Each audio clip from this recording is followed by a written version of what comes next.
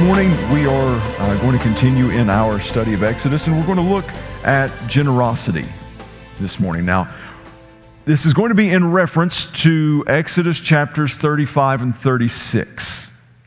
We're not going to read anything from 35 and 36 just yet, but this is where, if you read it just on the surface level, it kind of feels a little repetitive, because you start seeing some instructions again for the tabernacle, which God has already kind of given those instructions to Moses. But now we're seeing in these two chapters where he is calling the people to give in an offering, basically. Now, we've already done our offering time, all right? We are not going to bar the doors until you give a certain amount. All right, we're not in a big pledge drive right now. We're not going to K-Love you with our fall pledge drive. All right? Yeah. Anybody who's ever, you know what I'm talking about. This is not some big capital fundraising campaign, so just you can exhale. All right? But we're going to look at what biblical generosity is, and this is what, when you approach Scripture from an expository nature, it will lead you into some things, right? And the text now is leading us in the book of Exodus to look at generosity, look at giving. And we're going to take kind of a two-part approach to this. We're going to talk about it this week. We're also going to talk about it next Sunday. With that being said, I'm fully aware that you will most likely walk away from this message this morning with some questions. There's going to be some things that we're going to leave open, and I'm not necessarily going to answer, or maybe not even address this week. But walk away from this morning with the understanding that we will tie those together next week. And actually, this morning, we're not even going to talk really about giving at all. We're not going to look at anything that we give just yet, although we see that in these passages. That's going to be next week. Because I think that whenever we've all heard messages about giving, about tithing, about giving of offerings, about being generous, there's some things and some scripture and themes that come to mind pretty quickly. But one of the things I don't know if we do really well is kind of address some of the underlying questions that we have about being a people that are marked by generosity. Because whenever we start talking about tithing, offering, then all of a sudden the questions arrive like, okay, so are we talking about tithing on the gross or the net? And what about income taxes? Do we tithe off that also if we've already tithed? Okay, so is anything above, is that considered an offering? Well, it doesn't have to be money to be considered. You see, the waters can get a little bit muddied whenever we start looking at these things, can't they? And sometimes in trying to answer those, which as noble as it can be, we can tend to not see the base foundational purpose and what we're called to do from a generosity standpoint in Scripture. So we're going to look, I'm going to make my type A personality people in here really happy this morning. Okay, I'm going to take your anxiety and I'm going to go calm. Because I'm going to tell you, we're going to look at 3 questions this morning. Because there's a problem that we have when we talk about generosity. And we'll get to that here in just a second. But the first question that we're going to look at is, what does God need? The second question is, what does God want? What does He desire from us? And then, how does this happen? Right? So the type A'ers in here, you've got my 3 points. You've got the 3 questions. The only thing that could have helped you out even more is if I would have given you the complete outline or the complete manuscript. Right? Who's my type A'ers in here? Yeah, we got a few. There were some of you that didn't raise your hands, and I know who you are because I'm one too. So let's look at this. There's a problem, isn't there, kind of on the surface when we talk about giving? Like, what does God need? What does God need? Right, nothing. God needs nothing. And we can look at Psalm chapter 50, let's go with Psalm 50:12. If I were hungry, I would not tell you, for all the world is mine and everything in it. That's God speaking there. Like God's even making this statement of like, if I were hungry, I wouldn't even tell you because everything's mine. I will let you know, I promise you one thing, I will let you know if I'm hungry. And I've held this in ever since our church picnic. Some of you know where I'm about to go. This is going to be therapeutic for me. I'm not going to lie. It's going to feel good. Do you know what did not show up at all at the church picnic? Say it louder. A sweet potato casserole. Y'all, I preached like 3 sermons on the importance of the church picnic having a sweet potato casserole. But I'm fine, really. I'm okay. I don't hold a grudge at all.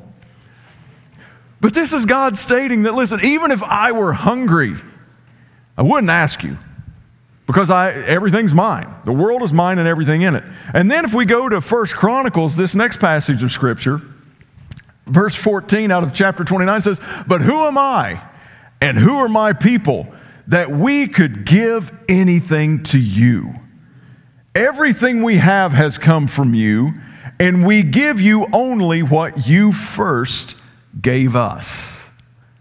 Alex, if you don't mind, let that scripture just kind of hang out there on the screens there for just a little bit, because if we go and you read Exodus 35 and 36, what God is calling them to do is He's saying, okay, I want you to tell the people that it's time to collect an offering for those whose heart and spirit rise up within them and inspire them to give. I want them to give. I want them to give of fine linens. I want them to give of precious stones. I want them to give of their money. I want them to give of their valuables. I want them to give of their gifts. I want them to give of their talents. I want them to give this monetary offering so that we can make this tabernacle a reality. So God's asking for all of these wonderful things that the people have. Let me ask you a question. Where did the Israelites get all of this stuff to begin with? Because they were just freed from 400 years of bondage, right? That's what we learned at the beginning of this study. They were slaves. They didn't own anything. They didn't have any possessions. Nothing was theirs. But now all of a sudden, we're at the base of Sinai, and God's calling for an offering, and He's like, give me this valuable linen, all of these materials, this gold, this silver, this jewelry, these precious stones. Those are yours. Now give them to me. Where did they get them? They got them from Egypt. Because God told them before they left, said, go and plunder. You see, everything they had, God had already given it to them. So God was asking them at that point, I need you to give back some of what I've given you. And that's the base, that's the foundation of biblical generosity. Us realizing that what we are giving back to God is what He has already given us to begin with. Now, let's not act like it's only Christians that can be generous. Right? I mean, anyone can be generous. There are a lot of people who do not believe in Jesus who are crazy generous with their money, with their time, with everything. But when we look at biblical generosity, we look at it from a different perspective, or at least we should. What we're giving to God, we don't view as, well, this is mine. This is what I've earned. I mean, that's the temptation, right? That's the struggle sometimes. But we view it as, God has given me this. God has provided me this. It's through His grace that I have this, and now I'm giving back to the Lord. I'm giving into His kingdom. Out of the abundance of things that He has given me, out of the grace that He has extended to me, I am going to give back for His kingdom, for His glory, and for the world's good. And we give so that it makes a difference in people's lives. We talked about last week that Moses would not leave the presence of God because it's His presence that distinguished them from everyone else on the earth. It's not what we give that distinguishes us. It's why we give it. It's why we invest with our finances. It's why we invest with our time. It's why we invest with our energy. It's what we want to see happen, and that is Jesus glorified. That is to see the lost come to Him. That is to see the hurting comforted, the grieving embraced. We want to see the less fortunate with their needs to be met. Biblical generosity is different from the world because of the motive and the reason that we're generous. So that establishes, that's the problem, right? Is that God needs nothing. He needs nothing. So the second question has to be answered after that. What does God want? What does God desire? Turn in your Bibles to Psalm 19. Now, I'm going to be reading out of the New Living Translation this morning, so it's going to be a little different than what I normally read from. But what God desires out of us is our obedience. God desires our obedience. What He commands us to do, what He's instructed us to do, what we find in His Word for us to do, that's what He wants. Psalm 19, verses 7 through 11 says this: "The instructions of the Lord are perfect, reviving the soul. The decrees of the Lord are trustworthy, making wise the simple. The commandments of the Lord are right, bringing joy to the heart. The commands of the Lord are clear, giving insight for living. Reverence for the Lord is pure, lasting forever. The laws of the Lord are true, each one is fair. They are more desirable than gold, even the finest gold. They are sweeter than honey, even honey dripping from the comb. They are a warning to your servant, a great reward for those who obey them." Now this passage, we're going to pick this apart just a little bit, and we're going to look because the psalmist here tells us of some pretty amazing things about being obedient to Christ, about following the commands of God, about living by the Word of God. We find some pretty amazing things. And a couple weeks ago, Thomas talked to us about the Ten Commandments.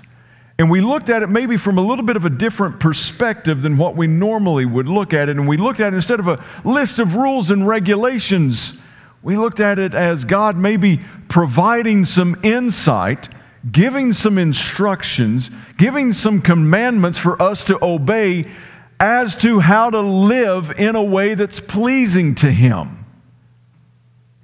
Because God desires our obedience and our relationship with Him. Because He knows that disobedience causes distance in our relationship. Because sin, which is disobedience, cannot be in the presence of God. So God is, instead of viewing this as giving us rules and a list of do's, don'ts, cans, can'ts, should, shouldn'ts, all of that, we should look at these as like God is giving us insight into how to grow and draw closer to Him. Because we learned last week that it is all about God's presence in our lives. Amen? It is all about God's presence in our life. Listen, if God's presence isn't in it, then we should have no interest in it. Oof, right? If His presence isn't in it, then we shouldn't have any interest in it. That's the lesson we learned from Moses. God was like, listen, these people, I'm going to keep my promises. Man, they can have all the stuff, but I'm not going with you. You can keep the promised land. Moses is like, no, wait a minute. I ain't about that. God's like, hey, listen, I'll send an angel with you. Moses is like, no. It's your presence. Listen, they wanted all of that stuff, right? They wanted the promised land. They wanted all of the benefits of that. But when it came down to it, they use the terminology that we get disastrous from. It's like, listen, God, if your presence doesn't go with us, that's going to be disastrous. And I wonder how many areas of our lives that we walk into day in, day out, where we do not recognize that it's disastrous because we may not be taking the presence of God with us. He may not be going. And that's how we have to view this obedience. It's not about God lording over our lives, some kind of puppet on a string, some kind of pawn on a chessboard. It's about God going, I want to be so close to you. I want you to be in my presence, and I'm trying to help you get there. I'm trying to show you how to do that. And in this passage, here's what we see. We see that his instructions are perfect, and the result of that is that they revive our soul.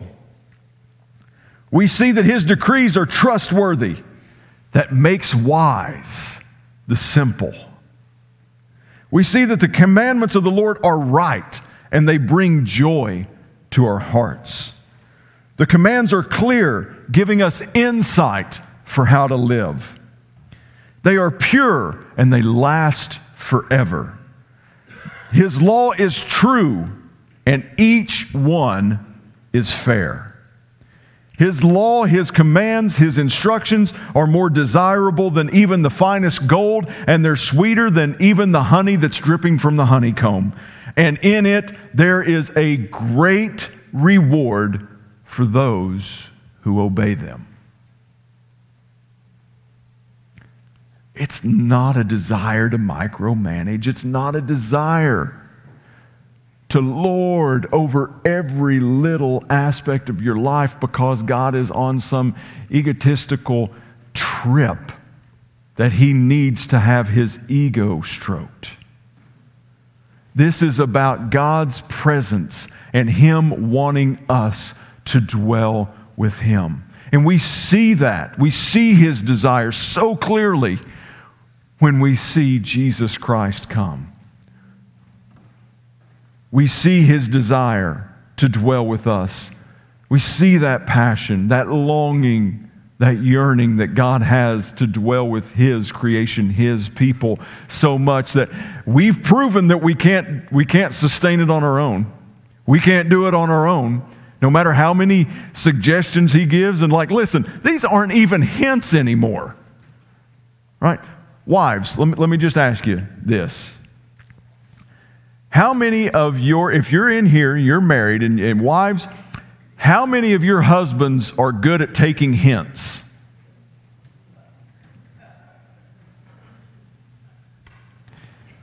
Yeah. Listen, we've even got some husbands trying to get their wives to point at them. They're like, these aren't even hints that God's given. He's going like, this is what you do. This is it. Do this. Going back to the type A's, here's your checklist. Here's your to-do list. And we're like, I don't know about that.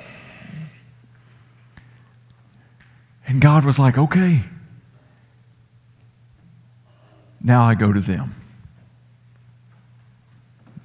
Now I go to them. And we celebrate our Savior coming because he so desires our obedience. He so desires us to be with him that he gave his only begotten Son. So what does God need? Absolutely nothing. What does God desire? He wants our obedience. He wants us following him. He wants us living for Him. So how do we go about that? How does this happen? It's our last question that we're going to talk about here. Is like, how do we do this? How does this happen? Help me. We're going to look at some New Testament scripture here. Okay, and I'm going to let the scripture answer the question of how does this happen? And the first one is going to be the Gospel of John, chapter 14.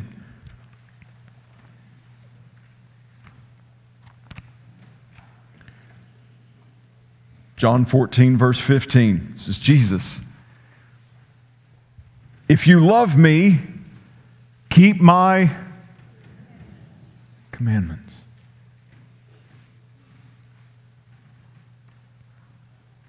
How do we do this? How does this happen? If you love Jesus, keep His commandments. Keep His instructions. Do what He's told you to do. Because He's not hidden it. It's not like we have to go on some big seek and find to find it. If you love me, keep my commandments. And just a chapter over, John 13, 15. Jesus says, I have given you an example to follow. Do as I have done. So Jesus tells us, is like, not only am I going to tell you what to do, but I'm going to show you what to do. If you love me, keep my commandments. And then, I've given you an example to follow. For all of you visual learners out there, I've given you a visual. I've given you an example to follow. Do as I have done. And then if you'll go to 1 John chapter 5, towards the end here, towards the end of the book, 1 John chapter 5, reading verses 2 and 3, says, we know we love God's children if we love God and obey His commandments. Loving God means keeping His commandments. And His commandments are not burdensome. His commandments are not burdensome. And the last one I want to draw your attention to is Matthew chapter 25. And I'm going to start with verse 36. This is Jesus speaking again. I was naked, and you gave me clothing. I was sick, and you cared for me. I was in prison, and you visited me. Then these righteous ones will reply, Lord, when did we ever see you hungry and feed you, or thirsty and give you something to drink, or a stranger and show you hospitality, or naked and give you clothing? When did we ever see you sick or in prison and visit you? The king will say, I tell you the truth, when you did it to one of the least of these, my brothers and sisters, you were doing it to me.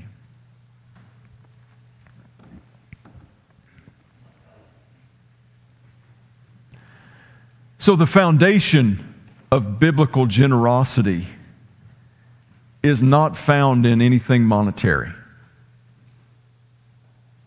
Now, is that part of it? Absolutely it is, and we'll look at that next week. But the foundation of true biblical generosity is giving God what He desires, is giving God what He wants, and that is your obedience and your love and keeping His commandments and following the example that He shows you. It's in loving one another. It's in loving your neighbor as yourself. It's as seeing the people who need love and grace and mercy and help extended to them. That's when they see that. That is the foundation of biblical generosity, is giving God what He desires. I'm going to ask the praise team, if they would, to come back up this morning. And I do just want to address this very quickly. How many of you have ever felt like you are disqualified from being able to give God what He wants just because of how short we fall? Like, how many times did I mess up? How many times I've sinned? How many times, if you feel that and if you fight that, which I promise you, you do, I would encourage you to go read Romans chapter 5. Romans chapter 5. Because there is no sin that the grace of God via the cross of Calvary cannot overcome, cannot cover.